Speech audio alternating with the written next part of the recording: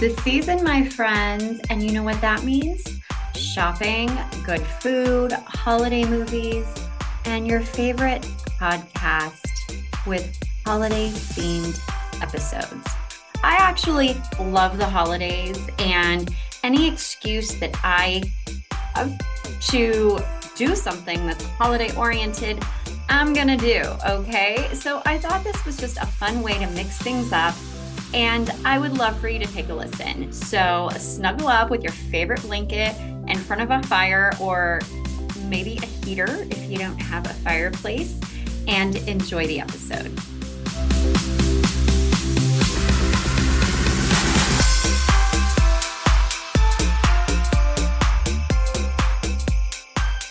Hello, welcome back to another holiday themed episode of Awaken the Extraordinary. Today's episode I actually dropped last year, and I wanted to republish it because I know, one, there's so many of us that love Rudolph, and two, I have a lot of new oh my gosh. I have a lot of new listeners, and I'm thinking if you are one of the new listeners, first of all, thank you.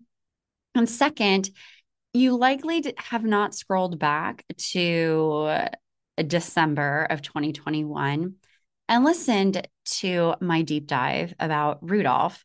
So, since it is the holiday season, I figured I would gift you with that. But really, I just think it's kind of cool to do holiday themed episodes about stuff that we love watching and share my thoughts and perspectives. It's funny because I watched Rudolph all the time as a kid, and watching it as an adult, I'm like, huh, okay.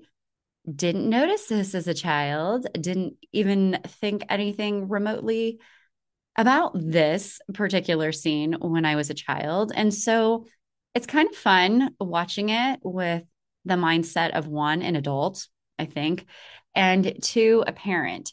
So sit back and relax and enjoy the episode. If you're wondering why I'm recording another holiday themed episode, it's because I love the holidays and I have a podcast, and I want to talk about it because I have a different perspective on Rudolph now than I did as a kid. So as a kid watching that, I mean, that was just one of the things you did. And, back in my day, we had a VCR, and I mean, I watched that thing all the time. I recorded Rudolph and I watched that video all the time. And I think, our cable boxes had just become digitalized. Before then, it was like, the cable box where you click, click, click, click, click. But, I remember we had a digital cable box, which was like super, super high tech.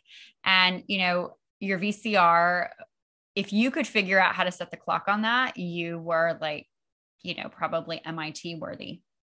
But anyway, I recorded Rudolph, but I loved watching it every year. There was just something different about watching it when it aired. And I still feel like that's the case. I mean, you have the Charlie Brown Christmas special, and that's a special place that holds a special place in my heart too. And you can watch it at any time, but there's just something very magical to me about watching it when it actually airs. And, maybe that makes me old, and that's okay. I am good with that, because there was just something that was just, again, really magical about watching it and knowing that like all of your friends were watching it at the same time.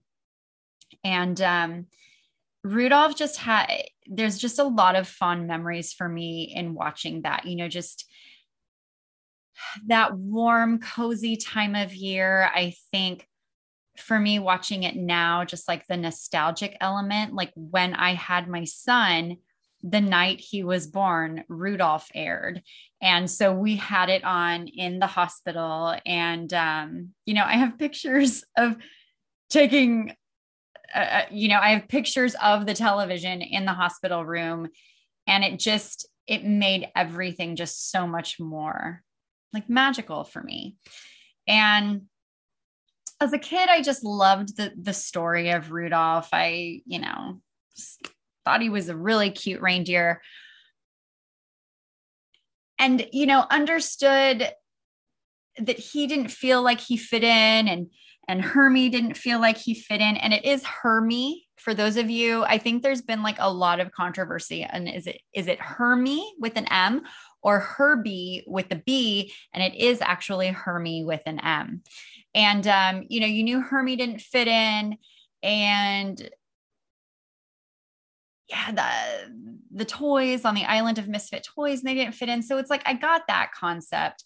But, once I got older and really watched it as an adult, I'm like, this sucks. Like, these reindeer suck. And, his dad was kind of a dick, and Santa was kind of a dick too.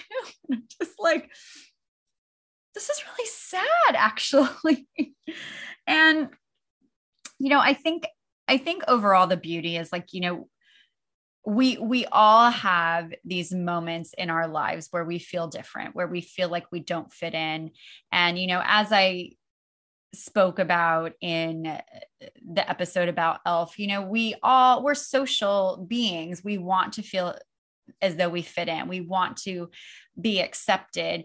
And I think, it really sucks when that you're different and everybody else knows that you're different and you just don't fit in. And for me, in watching this episode, or, this show, I can relate to Hermie because he's not happy in what he does. And, he's like, well, I'm not happy in my work, I guess. And I'm just like, good for you. Good for like saying I don't feel fulfilled. And I feel like so many of us feel that way. Like, we're not happy with what we're doing. And we know that there is something bigger out there that we're supposed to be doing. And I feel like we may be conditioned to think that it's normal to not feel fulfilled in your work. But what if we could feel fulfilled with what we did 5 days out of the week? I mean, the majority of our lives are spent working. Shouldn't it be doing something that we really want to do, that we feel fulfilled in doing, and feel like we're actually making a valuable contribution to the world? And, he knew he wanted to be a dentist, and nobody had ever heard what a dentist was, or, at least Rudolph didn't. And I just love that he knew what he wanted to do. And, I felt for him because he knew that he didn't fit in. And I'm just like, how many of us feel that way? And we just want to be accepted and loved for who we are. And even with like Rudolph, he's born and his nose is red and it's different. And, the mom's like, well, we're just going to, I know this thing by heart, we'll simply have to overlook it. And, the dad's like, well, how can you overlook that? His beak blinks like a blinking beacon. And I am surprised I pulled that off. And, and then Santa comes in and he's just like, well, if you ever want to be on my sleigh team someday. And I'm like, well, why can't he be on your sleigh team just because his nose is a different color? Like, how is that like key in being an effective member of your sleigh team? What does the color of your nose have to really do with that? And I get like, it's the story, but it made me so sad when like the dad tried to hide it. And, and how Rudolph says, this isn't very comfortable. And he's like, well, there's more, there are things more important than comfort, like self-respect. And I'm like, so he shouldn't respect himself because he has a red nose? Like, I don't know. It just made me feel really sad. And I think like as a mom, I watch it and I'm just like, my kid is perfect. He's absolutely perfect the way he is. He doesn't need to prove anything to me. Like, I love him for just being him. And I watch Rudolph and I'm just like, how did Rudolph feel? And you're probably listening to this and going, good God, I'm so glad like I am not with this person all the time. But my husband and I talk about Rudolph and I'm just like, it's really sad. There's no reason why he shouldn't be accepted. Or, Hermie, like, he doesn't want to be an elf. I get that that's a problem because he is an elf, but he doesn't love what he does. And so, I feel like there's a couple of different things here at play. Like, one, like Rudolph, he was born that way, like Lady Gaga sings, like Rudolph was born that way. And Hermie, like, he's supposed to be an elf. He's told he's supposed to be an elf. He's probably told you should love what you're doing. And he's like, but I don't. And I want to feel like a valuable contributor to the world. And how I feel like I could do that is by being a dentist. And I love that they find each other and they're independent together. And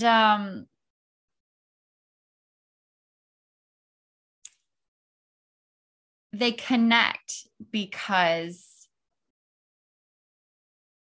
that which makes them different, that which basically makes them misfits, that's something that unites them. And that's something too that I talked about in the podcast episode about Elf is, when we actually like get to know each other's stories, there's more that unites us than divides us. And when we find that thing that we have in common, that allows us to build upon that foundation. And I think many of us, if we actually took the time to get to know each other, realize that we're really not all that different. And a lot of what makes us who we are at our core and the things that we may feel deeply or have insecurities about, many of us have the same ones. They just look different. And so I love that they were able to find each other and, ultimately, they find their way to the island of misfit toys and they learn about, the Jack in the Box whose name is actually Charlie, or the water pistol that squirts jelly, or the bird who can't fly, but he swims, that they later actually throw out of the sleigh when they're distributing the gifts, when Santa's like trying to find new homes for him. Did you ever realize that the elf picks the bird up and throws him out of the sleigh because I think he assumes he can fly? I always watched it thinking like, oh, okay, well, the bird can fly. But then my husband saw something about that. Like that was the bird's whole issue, right? Like the bird couldn't fly. So what happened? Did the bird die? I don't know. Like, I don't know. And I feel kind of bad laughing about it, but they find their way to the island of misfit toys and they find that, again, they're really not that different, that there are these toys here that were discarded because they were different. And what made them different actually to me is what makes them beautiful and what makes them valuable. And then we have, Hermie and Rudolph, a lot of stuff happens. Bumble gets his teeth pulled and, Yukon Cornelius falls off the cliff with the Bumble. And we later learn that Bumbles bounce. And, anyway, they all find their way back to Christmastown. And, at that point, it's like people have certain realizations, the lead elf is like, okay, well, maybe I've had time to reflect and you can open up a dentist office. And so it's like Hermie is accepted and what he wants to do is actually being like encouraged. And then you have Rudolph and I'm like, did anybody like ever apologize to him. Like, no, I feel like he's really accepted when Santa realizes, hey, you have a red nose. You can be a valuable asset to my team. So therefore, I'll accept you onto my team. Like, and then, everybody loved him. Like in footage that I saw on Freeform that I'd never seen when it aired on CBS, they're like, he's our hero. And I think that's like his mom saying that. But I'm just like, why did he have to prove himself? He should just be accepted for who he is. And I don't feel like Santa really accepted Rudolph until he realized that, Rudolph could add some value. So those are just things that I noticed, watching Rudolph. And I love it. I get the overall message is that we all feel like we don't belong at times. And I think ultimately too, we all want to know that we are valued, that we are appreciated for nothing more than just being who we are. And it's okay to be different. It's actually wonderful to be different. And for me, as I've said before in many of my reels and, in previous episodes, we are all uniquely made. We are all here for a specific purpose. And my purpose is different than yours. My purpose is different than my husband's. It's different than what my son's will be or what it is. And all of that's beautiful. Like we all have this journey and it's ours. And my journey is not going to look like yours or my husband's or my son's because it's mine and I'm me. But we all are so valuable just being ourselves. And that's what I get from Rudolph is that at times we all feel like we're misfits. We feel like we're black sheep. We just feel like we don't belong. But we do. And we just need the courage to have the courage to just be who we are and who we were created to be, because that's what the world needs. And we're all worthy of love and we're all worthy of acceptance. We're worthy of everything that's good and wonderful, and how we look or whatever differences people perceive in us or that we perceive in ourselves, like that doesn't make us any less valuable or worthy of the good stuff. Again, with Rudolph, I feel like, he shouldn't have had to prove himself, but that's the story. Again, it's really just interesting for me how I look back at Rudolph and I'm just like, these guys are kind of dicks, man. What is going on here? But again, I get the overall gist of the story. So I hope you enjoyed this episode. I really do love Rudolph. I love the story of Rudolph. And I may drop a bonus edition on Christmas Day that gives you the story behind the story of Rudolph, which I think I just looked up last year just because I was curious. And it's interesting. So I do have a couple of fun little things here though. So, I mentioned the bird that can't fly that is thrown out of the sleigh. Well, he's tossed, right? So one of my other questions was like, what was the doll's deal? Because, you have like the train with square wheels on the caboose, the cowboy that rides an ostrich, but the doll, I've told my husband, I'm like, what was her deal? Because they don't specify what it is. Well, what I learned tonight is that she was actually depressed. And this actually made me get emotional. She felt unlovable just because her owners didn't want her. So Kind of makes me think of like Toy Story and, Lotso, and how he just kind of turned when he felt like he, was replaced. But